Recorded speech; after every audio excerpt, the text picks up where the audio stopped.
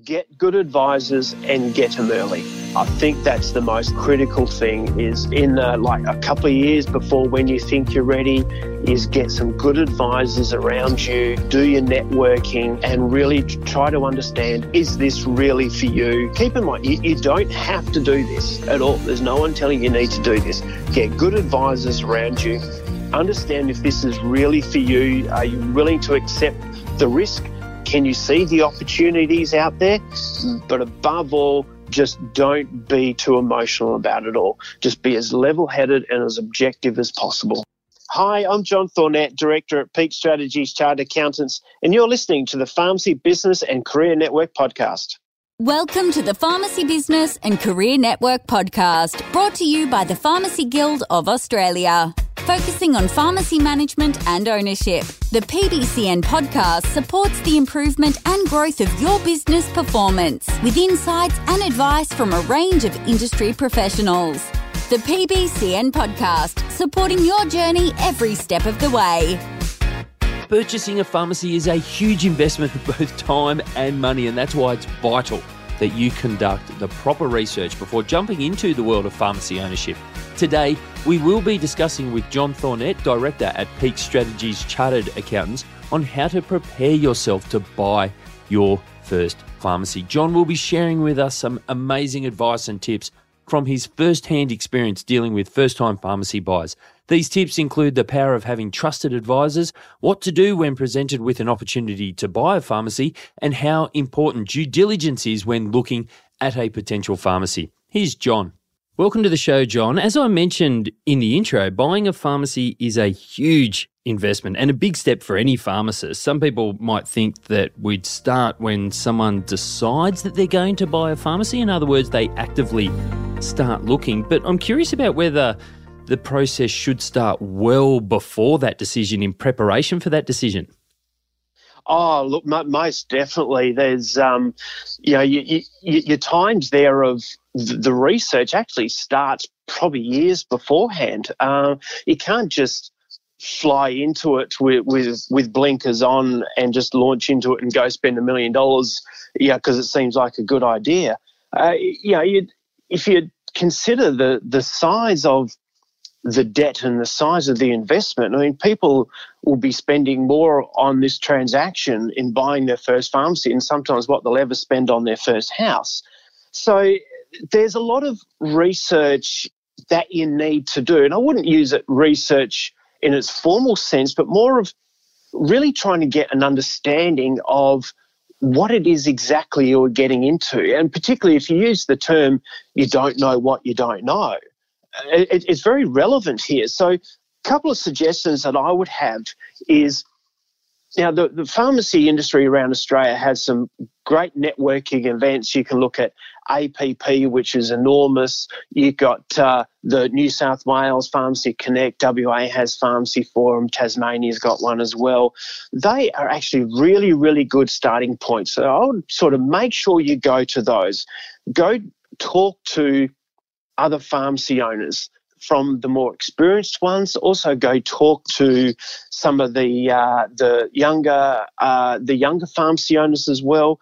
Go talk to all the people on the trade stands as well, whether it's banks, finance brokers, business brokers, accountants, the wholesalers. It's a really good starting point when you're not really sure what's involved. You're not really sure what's the issues you need to be aware of. And this is a great time, a couple of years leading into it, just go talk to as many people as possible. The good parts, the bad parts, what works, what doesn't work.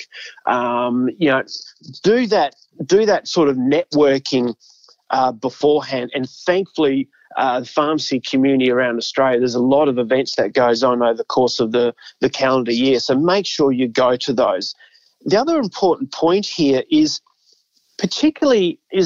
understanding the level of your funding capacity as well, because it's sort of really critical at this early stage. And if we keep it simple, when you go borrow money to buy a pharmacy, the bank's going to want security, okay? Now, they will use the pharmacy as security, but probably only to the extent of about 70, 80%, meaning that balance of 20 to 30% is actually what you've got to come up with yourself.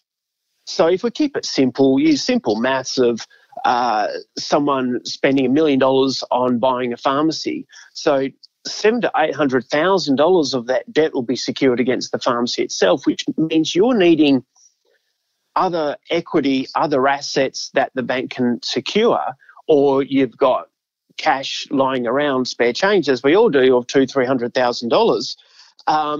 That you can cough up. But of course, if you ask that question early, particularly go talk to finance brokers, you go talk to the banks and get an understanding of what that is, that may help you really early on.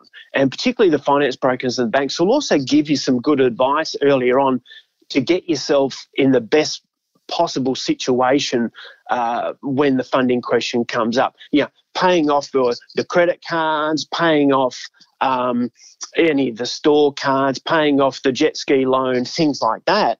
It gives you a bit of time to go clear up your backyard before actually go launch into it. Also, the other part of this networking phase is to get an understanding of what type of pharmacy you want to own. And there's a big variety there.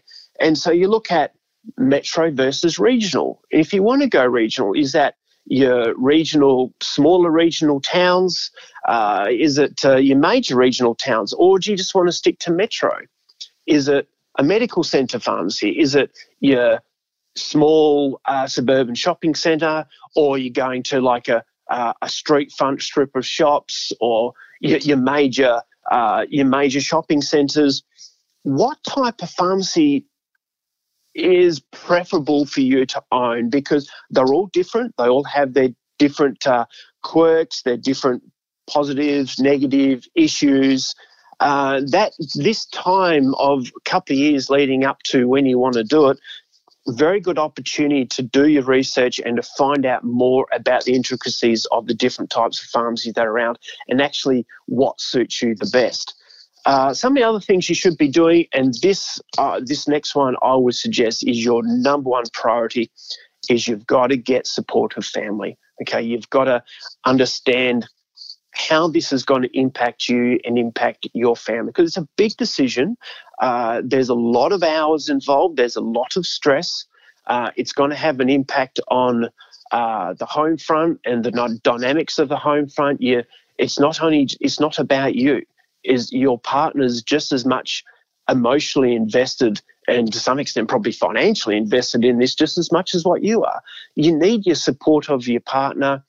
If you've got a young family and babies, toddlers, or where you're thinking about family, the very first place you should be talking to is your partner and your family, and does this work? Because it's not for everyone.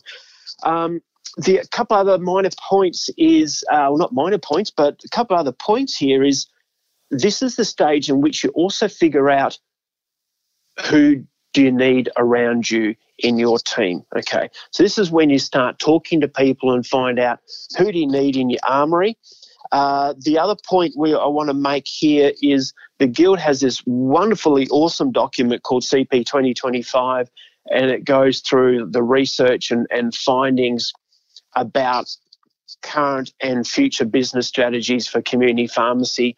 It's a wonderful document, and I thoroughly recommend anyone who's thinking about getting into pharmacy ownership, have a read of that and use that as your basis to understand the strategies that are going to work and potentially can work, and for you to develop your own strategies on what a successful community pharmacy could possibly look like. And I thoroughly recommend any budding pharmacy owner to go look at that research, as there's some very good stuff in there. You spoke about getting the right team around you. That's critical among some other really great advice that you just gave there. What areas should a successful team be covering off? Because you mentioned bankers and accountants and finance brokers, but what are the main areas that a team of support people can put in place and give you advice to help you make that right decision? The main thing here is you want your team around you to be experts in pharmacy. Pharmacy is one of those rather peculiar industries. And what I find, particularly talking to some of the other the other young owners or about to become owners, is sometimes you get problems when you get advice from accountants or advice from lawyers or advice from bank managers who actually don't understand pharmacy that well, and it leads to mistakes, sometimes costly mistakes. It leads to delays. So the best thing you want around you at the moment is that team who understands the industry well. So first of all, or in no particular order, but the first thing you need is an accountant. And there are various accountants around Australia who you consider experts in pharmacy. Now, they are very critical at this early stage because you want them around you to give you guidance on the right types of legal structuring, tax advice. They will help you with the due diligence phase, the pre-purchase investigation phase. They'll also have that expertise and that knowledge around them about the experience from others, what works, what doesn't. And it's very, very important that your accountant that you have around you is has a really good understanding in pharmacy. You also want a very good lawyer, and again, a lawyer who understands pharmacy very well. Because like an accountant, your lawyer's probably going to be with you for life. So they will take you through the sale agreements. They will take you through reviewing any lease agreements. They'll be helping you with the settlement phase. To some extent, may also help you with partnership agreements, shareholder agreements, unit holder agreements. They'll also help you along the way with any wills. Hopefully you won't be using them for any partnership disputes or anything like that, but hey, it does happen. Your lawyer will be with you for life. And again, you find one who's quite experienced in pharmacy, you're going to be set up really well. You also want to have on hand your finance broker and or bank manager. Now, I use the term and or because if you're not particularly financially savvy, if you don't really understand finance and things like that, sometimes you may want to consider using a finance broker who will go do some of the research for you and go source out different offers from different banks and terms and conditions, things like that, and different structuring opportunities. And a finance broker can do that for you. Or, if you think you've got a handle on it, you can go directly to the banks yourself. But again, each bank will have their they have a particular departments and particular specialists that deal with health, and in that health department you'll have those pharmacy specialists as well. And particularly finance brokers, there are finance brokers around Australia who again are really savvy and have a lot of expertise in regards to pharmacy as well. So that's probably the four main people you need around you: your accountants, your lawyers, finance brokers, and bank managers. That's the team you need around you, and go source them out early so you get the guidance on what to do and what not to do before you've even started looking. Okay, so let's say someone has done some groundwork like you explained in the first part of the show, decided what it is they are looking for, they have an understanding of the available finances, and they've got one of those great support networks in place and a good team around them. Now, let's say they have a potential business or an opportunity presented to them. What should they do? How do you actually start working through it all once that opportunity is presented to you? The biggest thing I can suggest people at this stage is you've got to get your mindset right. Some of the mistakes I often see is people are just not in the right emotional headspace. Now, what I'm meaning by that is you want to have a frame of mind of you don't have to do this. You don't buy the first house you see. You don't buy the first car you see. You don't even decide on. You don't even just look at one model and that's it. You don't have to do it. So you don't necessarily have to go for the first opportunity that's presented to you. So with that in mind, you want to be as objective as possible. This is probably one of the most riskiest decisions you're ever going to make in your life, of investing quite a substantial amount of money into a business in which there's no guarantee it's actually going to work. So you cannot be overly emotional at this stage. And be overly emotional, what I'm really meaning there is you don't want to be too keen about it and too excited about it, because sometimes the mistake you make at that point is you don't necessarily see or give enough weight to the risk areas and the threats. And so you want to be as objective as possible. Do not be emotional about it all. Do not feel forced into a decision. And you certainly do not feel pressured into making a decision. So make sure you get your mindset right. Be as objective as possible. Next thing you want to do when you've got that opportunity, hopefully with the right mindset there, is you do your SWOT analysis. Now, SWOT analysis is probably pretty common, but I'll go through it anyway. The SWOT term stands for strengths, weaknesses, opportunities, and threats. So you just want to get a sheet of paper, divide it into 4 quadrants, and write at the top of each box strengths, weaknesses, opportunities, threats. And you want to write that down. What are the strengths of this business that you can maximize? Where are the weaknesses that you need to focus on, that you need to minimize, mitigate, and overcome? Where are the opportunities for growth?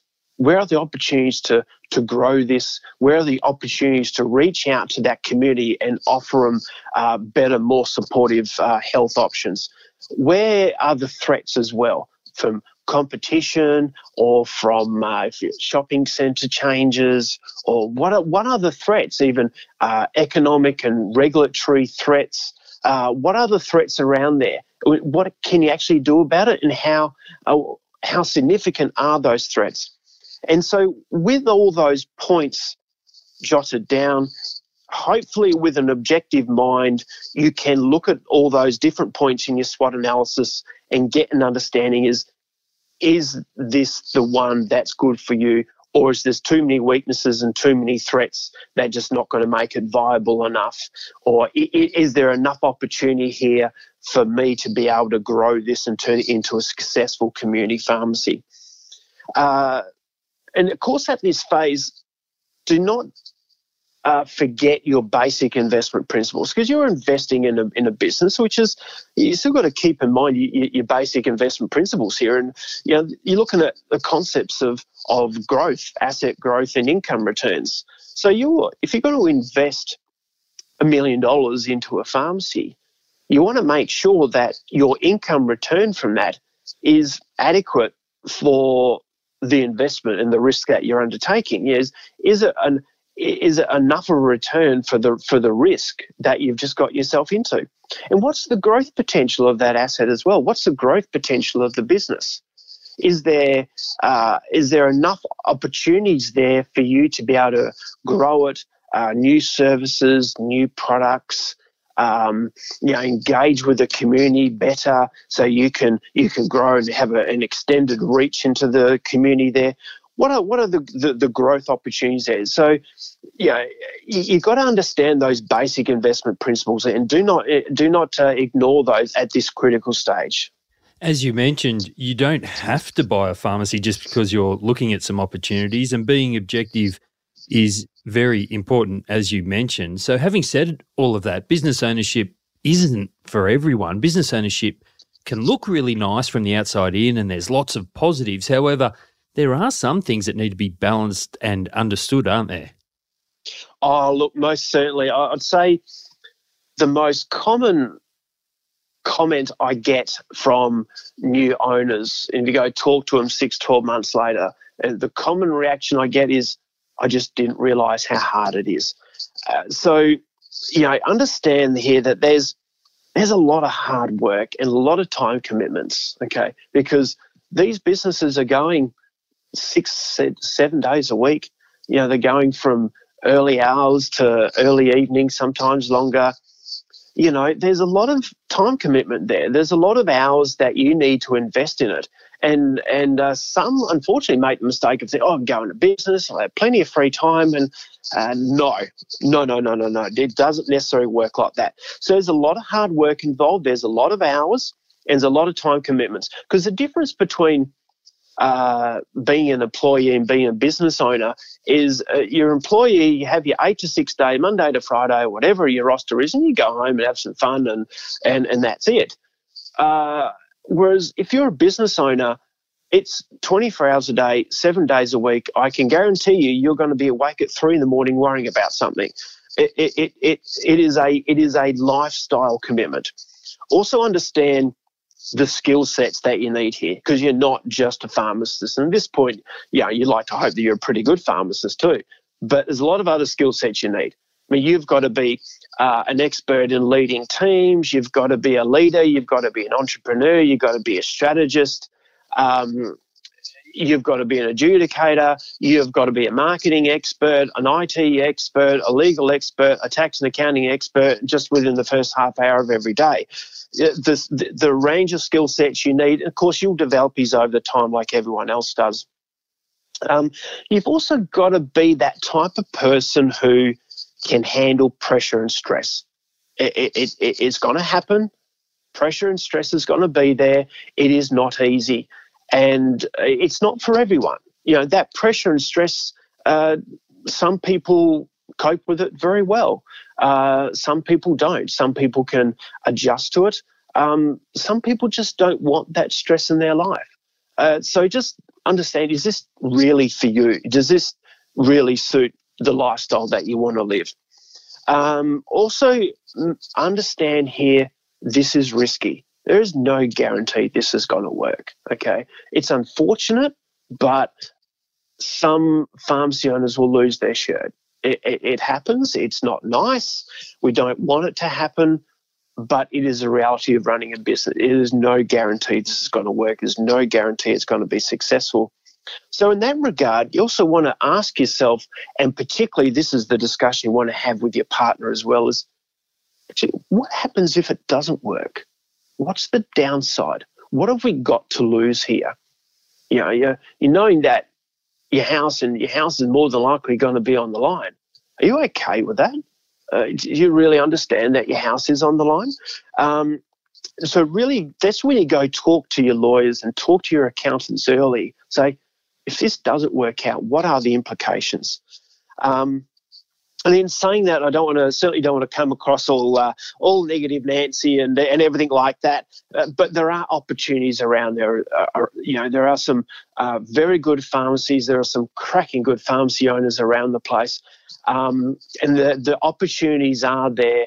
And if you find lucky enough to find the right business, and with lots of hard work and time and commitment and willing to make changes, you can turn businesses around and you can create something absolutely fantastic. But it is not easy. But the opportunities are there, and the opportunities are presenting themselves now. Just got to be smart and diligent about it, and make sure you've got a good team around you. You've dealt with a lot of first-time business owners, and of course we want someone's purchase of a pharmacy to work out well, but sometimes mistakes do happen. What are some of those common mistakes that you see first-time buyers make that maybe we can help them avoid? Oh, look, certainly there's if I look at some of the young pharmacists that have come to me, even if look at the last 12 months, one of the common mistakes I see is they are too emotional about it. Some of them, you see the mistake, and I can clearly remember some pharmacy owners, some young pharmacists they're just so excited about owning a business, and they just can't see the problems and can't see the risks in front of them, or they just don't give those risks and threats enough weight. So one of the some common problems that I see first-time buyers make, they're just too excited about it. And sometimes you need to tone that excitement down and just understand the risks there and the problems you've got. Some of the other problems that I see is just not getting enough advice earlier on. So I'm just launching into it and not getting enough advice, sometimes which can be potentially costly, in time delays, paying too much, going into the wrong deal, so there's problems there. Some of the other problems that I see, and this links back to the emotional stage as well, is you've got those who are just so keen that they end up paying too much and they never get their money back. That's another problem.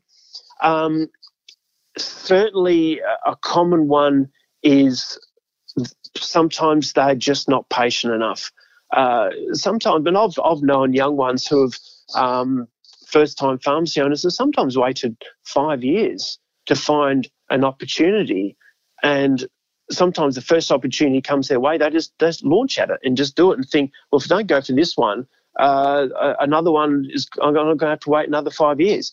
So sometimes I think they're just not patient enough, and they are going into the first one thinking this is the only opportunity I'm going to get. And sometimes it's not the case. You've got to be patient, particularly if you understand the risks that you're about to go into. Just wait your time, listen to the advice from the experts around you, and be patient. You don't have to go for the first one that you see. One of the other common things, this is a question I ask every single pharmacy owner when they, young pharmacists, when they're coming to me and looking at buying a pharmacy or something like that. The question I always ask them, how are you going to grow the business? Okay, and not enough of them have enough knowledge or can even answer that question, and they don't necessarily know what strategies they've got there to actually grow the business. Sometimes the response is, I'll get in there, I'll just give really good service to the customers. So it's not enough in today's age of pharmacy with competition and threats that are out there and all the issues that are around. Sometimes it's just not enough. So there is sometimes mistakes they've got is they don't understand or have solid enough strategies to know how they're going to grow a business when they see it for the first time. And I think that's it's a bit of a failing, but it's I think there's a lot more research and knowledge that young ones need to have, first-time pharmacy owners need to have before they go in, and what not necessarily what works and what doesn't, but what are some of the strategies out there that others are employing that I could use and apply to this situation. Due diligence would help alleviate or at least address some of those common mistakes that you just spoke about. And due diligence is something that always gets discussed around big deals, and rightly so, because it's important. As such, for those who haven't maybe had much experience with due diligence, what exactly is due diligence and what does it address or protect us from?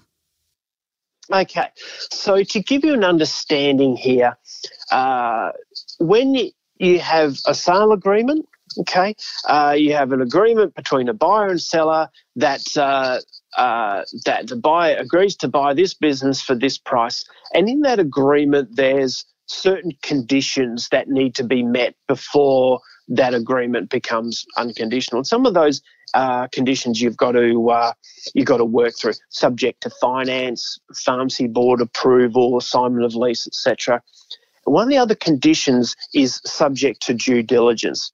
Now it's like a pre-purchase investigation as such. So it covers legal, financial, operational areas, but it's like a pre-purchase investigation. So this gives you the time and space, I suppose, to have a really good investigation into the financial figures and the trading performance, and really have a good look into the business so you get a good understanding about what it is you're actually buying, and for you to find out, are there any problems? Are there any risk areas that I didn't initially see when I was first looking at it? It is that pre-purchase investigation. That's the right way of looking at it. But note here that you're not going to get an opinion from your accountant, and your accountant is the one you need on board here who's going to help you through the due diligence process. But your accountant is never going to tell you, yes, you should buy this business, or no, you shouldn't. That's not the accountant's role to do that. The accountant's role in this due diligence process is to undertake this investigation on areas that you want the accountant to investigate, and to report back to you on the facts and the findings. It's up to you to determine what you're going to do about that, and as to whether you want to go ahead with it or not. So typically in most sale agreements, there's normally a time frame around it. So it can vary. It can be 21 days from the date of the agreement. Sometimes it can be 21 days or 28 days from the time the buyer receives all information requested. So generally there's a time frame around it in which you get to conduct your due diligence and then report back as to whether whether you're satisfied with that condition or not. Now, generally what I would advise at this stage is have a time frame from when you receive all information requested. So what you don't want to do is have, say, 28 days from the date of the contract, and then the seller takes 3 weeks to get the information, and you've got 1 week to go through the information and report back. It just doesn't give you enough time. So really what you want to do is have 28 days from the time you receive all the information requested, and from when you've received the information, then you've got 28 days to go through it, and that will give you sufficient time for you and your accountant to go through all the data, investigate it all, and really understand what it is that you're buying. So it's very, very important if you think of what you're doing, the risk and the undertaking here. It's very, very important, and you've got to have your accountant on site at this time. As you mentioned, due diligence is essentially a pre-purchase investigation, and it gives you and your accountant time to start working through all of that information. And you outlined that it would usually cover legal, financial, and operational areas. But in that time period, what are some common things that due diligence can uncover that would raise some serious red flags for somebody and their advising team that maybe they need to cover off or might put them off buying a pharmacy? I suppose one of the main things that, because what buyers want is they want to see that the financial statements and all the data contained within the financial statements can be backed up. You want to see all the source information is readily available and it supports what the financial statements represent. Where things go wrong is when when the seller the state of their financial records is just poor. And when the accountant and the buyer just can't get a good handle on the figures and how they're made up, that just turns people off, and that's been enough for some deals to not go ahead. Poor trading performance. When the accountant and the owner and the buyer, I should say, when the accountant and the buyer really get into the financial performance and really have a look at the data, and they say this is just a good proper train wreck now, and that sometimes is enough for them to walk away, because it may not be recoverable, I suppose. Some of the other things that have caused deals not to go ahead, funnily enough, I don't understand this, but sometimes the sellers are just uncooperative and just not willing to release information or answer questions sufficiently that we've got. And it does happen. I still don't understand why, but it does happen. Other things, changes in competition. Sometimes you get these bad timing of events from when someone makes an offer and there's been some significant change in competition in the meantime. That can sometimes change things. Sometimes it's also lease agreement terms as well. And by the time your lawyer, the buyer's lawyer, has gone through the lease agreement and seen some of the terms and conditions, sometimes that's enough for a deal to not go ahead. But mostly, poor financial records, that's generally the thing that will stop deals going ahead. So, there's lots of reasons. It's not common, but it certainly does happen. John, you are chock full of amazing advice for those looking at owning their own pharmacy. But if I had to put you on the spot as a final piece of advice, what do you think is the most important piece of advice that you can give to somebody considering pharmacy ownership? Get good advisors and get them early. I think that's the most critical thing is in like a couple of years before when you think you're ready is get some good advisors around you, do your networking and really try to understand, is this really for you? You keep in mind, you don't have to do this at all. There's no one telling you need to do this. Get good advisors around you. Understand if this is really for you. Are you willing to accept the risk? Can you see the opportunities out there? But above all, just don't be too emotional about it all. Just be as level-headed and as objective as possible. That's probably the biggest advice I can give people. Just don't be emotional about it. Just be careful about what you're doing. The opportunities are there, but just be careful. John, if the listeners want to get in touch and learn more about how you and Peak Strategies Chartered Accountants can help them purchase a pharmacy, what can they do? Best thing is to go to our website, peakstrategies.com.au. We've got a whole mountain of blogs there covering all sorts of things from taxation and business strategy to marketing and all sorts of things we've got on there. It's all 100% pharmacy. So there's some great content for people who if they're thinking about owning a pharmacy, go there. There's a lot of blogs and guest blogs from other pharmacy professional advisors around as well, around the country. Some good blogs there. There's a lot of things that they can read there that's going to help them. Jump on our socials as well, on Instagram or Facebook as well. There's always things there. And have a look, and that's best way to get in touch with us. And some good content for young people as well to start their learning and start their research. Outstanding. John Thornett, Director at Peak Strategies Chartered Accountants. Thank you so much for spending some time with us and sharing your expertise and insights into buying pharmacies. Absolute pleasure. Thank you very much.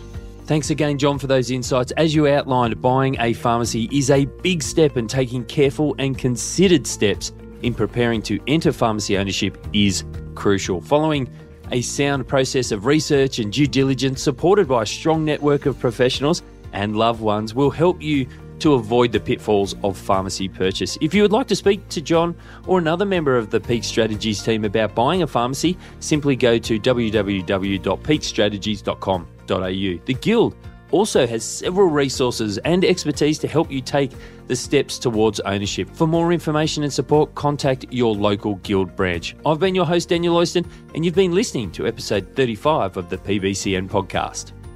The PBCN podcast, supporting your journey every step of the way. For more resources, to access support or advice, or to view this episode's show notes, visit guild.org.au.